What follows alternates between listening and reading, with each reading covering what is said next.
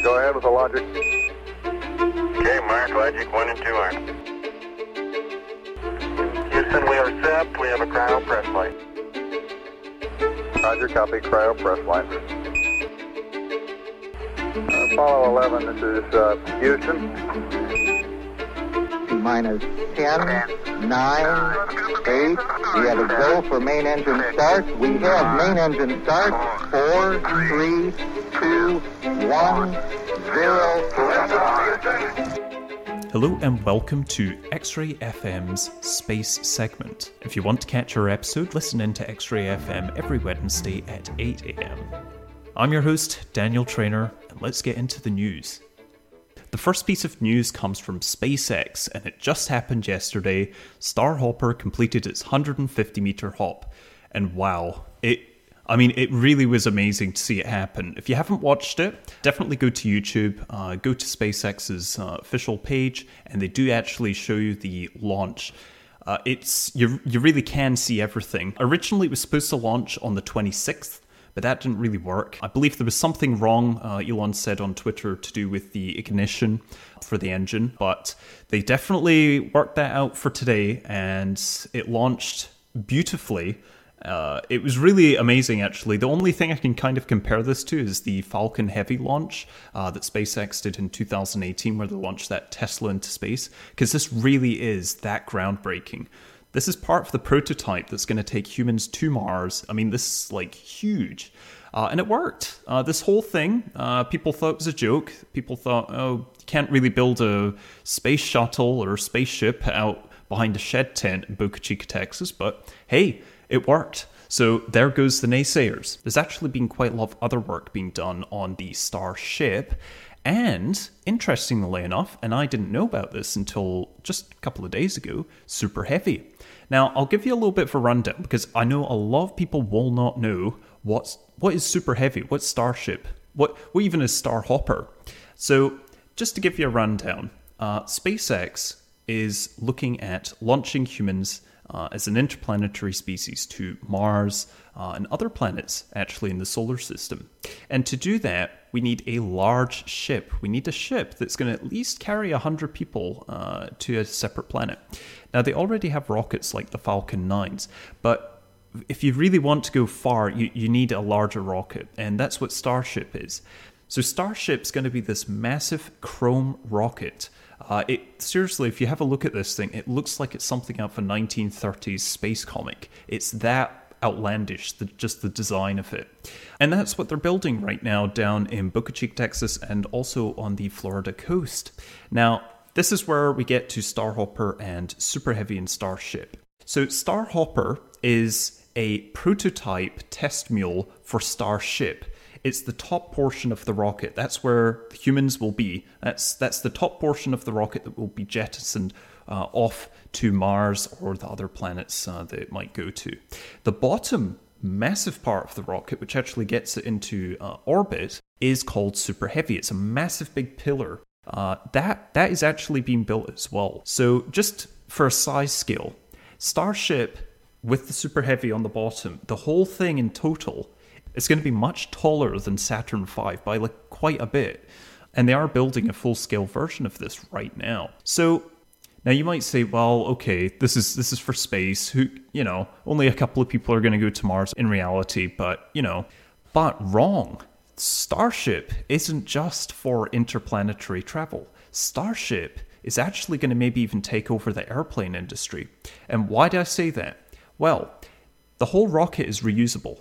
Think about it like this. Elon said this actually in a talk that he did over in Austin, Texas. But imagine if you had a small plane, or even just your car, and you're going from point A to point B. Now, normally, you drive your car, and you get out, and maybe you need to fill the car up to go back to point A, right? After you've got to point B. Well, that's not really how it works in the space industry. Space rockets, as they've been used so far, imagine getting into your car, driving there, and throwing the whole car away. How wasteful is that? And also, how expensive is that? Say you spent, $10,000 on that car. Well, hey, you've got to spend another $10,000 to get back. So that point A to point B trip cost you, and back, cost you like $20,000. That is insane. But if we look at it from a reusability point of view, like what we use cars and planes to do, we fly somewhere, drive somewhere, we fill it up, and we come back. You've reused your mode of transport. That's what SpaceX is doing, and that's what all the other private industries are doing with their rockets. So Blue Origin's doing that with their New Shepard, and you've got it with Virgin Galactic. But SpaceX is doing something a little bit more on a larger scale. So getting back to that point, imagine if you had a ship, a rocket ship, that you could launch and land without replacing the whole thing. It's all reusable, which they've done before, from one place on Earth to another. So imagine if you went from, I don't know, Portland, all the way over down to Australia in about 30, 40, 50 minutes. Now that is a huge saving in time. If anybody's ever gone to Australia, you'll know it's a really, really long flight. But with Starship, you'd be there in less than an hour. But I didn't get to the best part.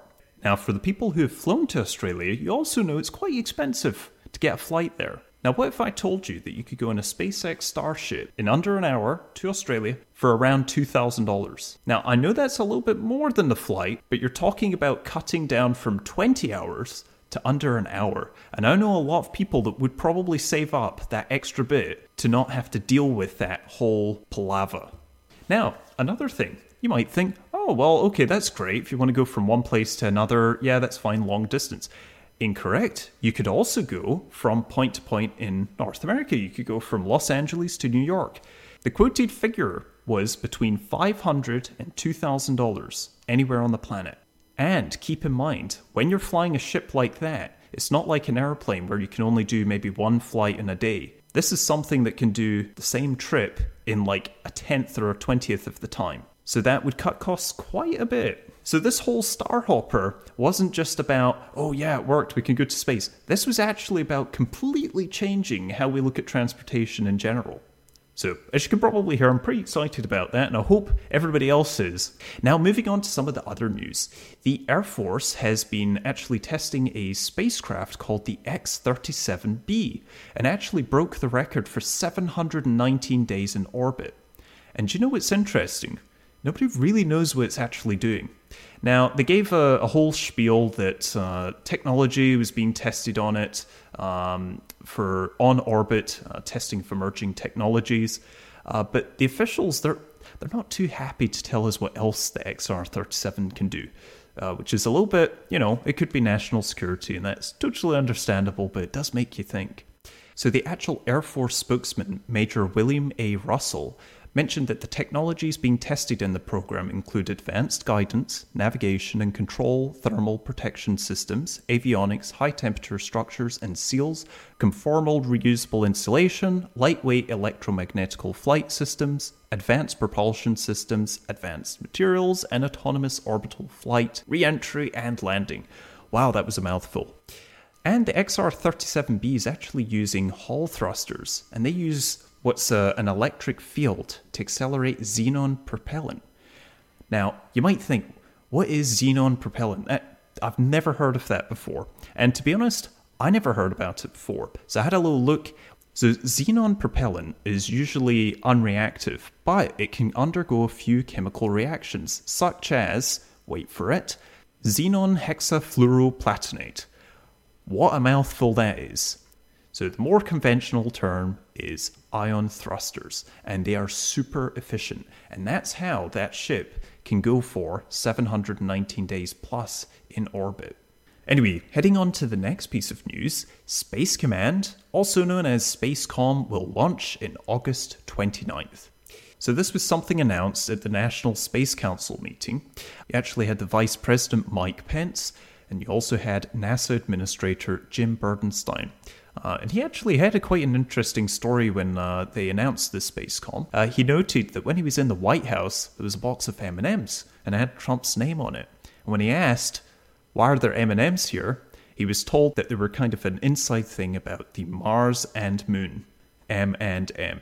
And what that refers to is the goal to aim for the Mars and the Moon, because it's not just the Moon that we're aiming for, it's also Mars. So it's a nice little bit of humour for the great road ahead to get humans to the Moon by 2024. But anyway, the Space Comm, which is what will be called Space Command, will have 87 units in it. So that's actually going to cover missile warning, satellite operations, space control, and space support. And that was Air Force General John J. Raymond that mentioned those. So the next piece of news, you may remember last week that we talked about Fedor, the robot in the Soyuz craft heading to the ISS.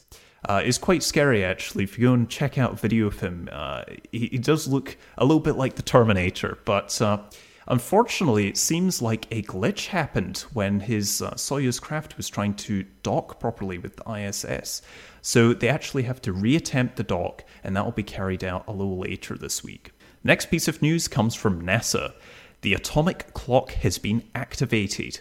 This is kind of cool, actually. Now, the best way I could describe this, if you look way back, way long time ago to when we had the great navigators of the Earth going across the ocean in their ships, they had to sync all their clocks with, I believe, a location in the United Kingdom. And that's how they navigated. This is interesting because this is the next step. We're now talking about effectively sailing in space, and we need something to base all our navigation around. And having something like an atomic clock, which is hyper accurate, is necessary. And also it's quite interesting they've got this to work, because that also means spacecraft are now going to be designed, possibly even built in space, because now they can actually navigate without having to receive directions from Earth. And I'll go into the next little bit.